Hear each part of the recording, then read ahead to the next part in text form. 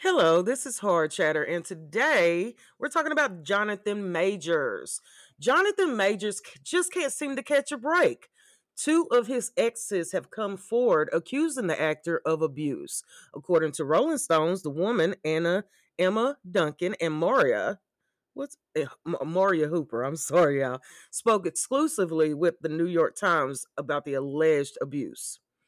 Emma claims that on multiple occasions the actor was physically violent with her. During one alleged fight on July 2016, Jonathan allegedly choked Emma, threw her body across the room, and threatened he was going to make sure that she can't have kids.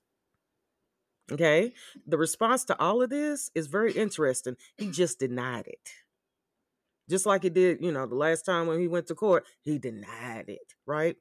Moria, who dated Jonathan from 2013 to 15, claims he was seriously controlling and that she was not allowed to speak to anyone about the relationship. That's all. Major's attorney, Pride Shari, and Shari was young and insecure during the time period and is embarrassed about some of his jealous behavior. So why now? Okay, this is what they're saying. These women, the women's accounts were first referred to in the Rolling Stones investigation from June, where more than a dozen sources who are friends with the woman on the present relationship, and she's corroborating the abuse allegations. So here's the thing, y'all.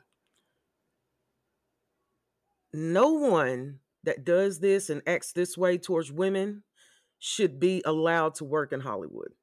Okay. I thought it was kind of a fiasco, kind of a circus with his last court session and him talking about Coretta Scott King and all this other stuff. Understand, when shit is shit, it is just shit. Where there's one of him, there's going to be more of him. Okay. And he's a real, very, very sore excuse of a human being. To throw somebody, to physically pick someone up and throw them across the room and say, they're not going to have kids anymore. That's how animals act. Crickets. That's how animals act. That's how they, bear attacks you, tears you up. He's an animalistic, abusive person. And the excuse that he was young and he was immature, I call bullshit. I straight up call it, because I got two sons of my own. Okay. And I have raised them to respect any woman. And that's what they do. Okay. And they're adults now and they still respect women. It starts in the home. Okay. So we don't know how he was raised. We don't know whether he was in a broke home or not. But here we are for the now. Okay. What he needs to do is he needs to disappear. Like, seriously. I know somebody's laughing, but I'm dead ass. He needs to disappear for about 5 years. Okay. He needs to go through rehabilitation for his abusive ways. And in 5 years, he needs to come back to the general public and say, hey, I'm working on my anger, and can I get a foot in the entertainment industry? Okay. That's what he needs to do. Is that what he's going to do? I doubt it. I really doubt it. Okay. But if somebody abuses women or abuses children, that's who they are. You can't hide from it. Okay. So I will see how these two cases end up. And I'm very interested to see this go to court. Okay. By the way, I'm very interested to see this go to court. And if he goes to jail, oh, so be it.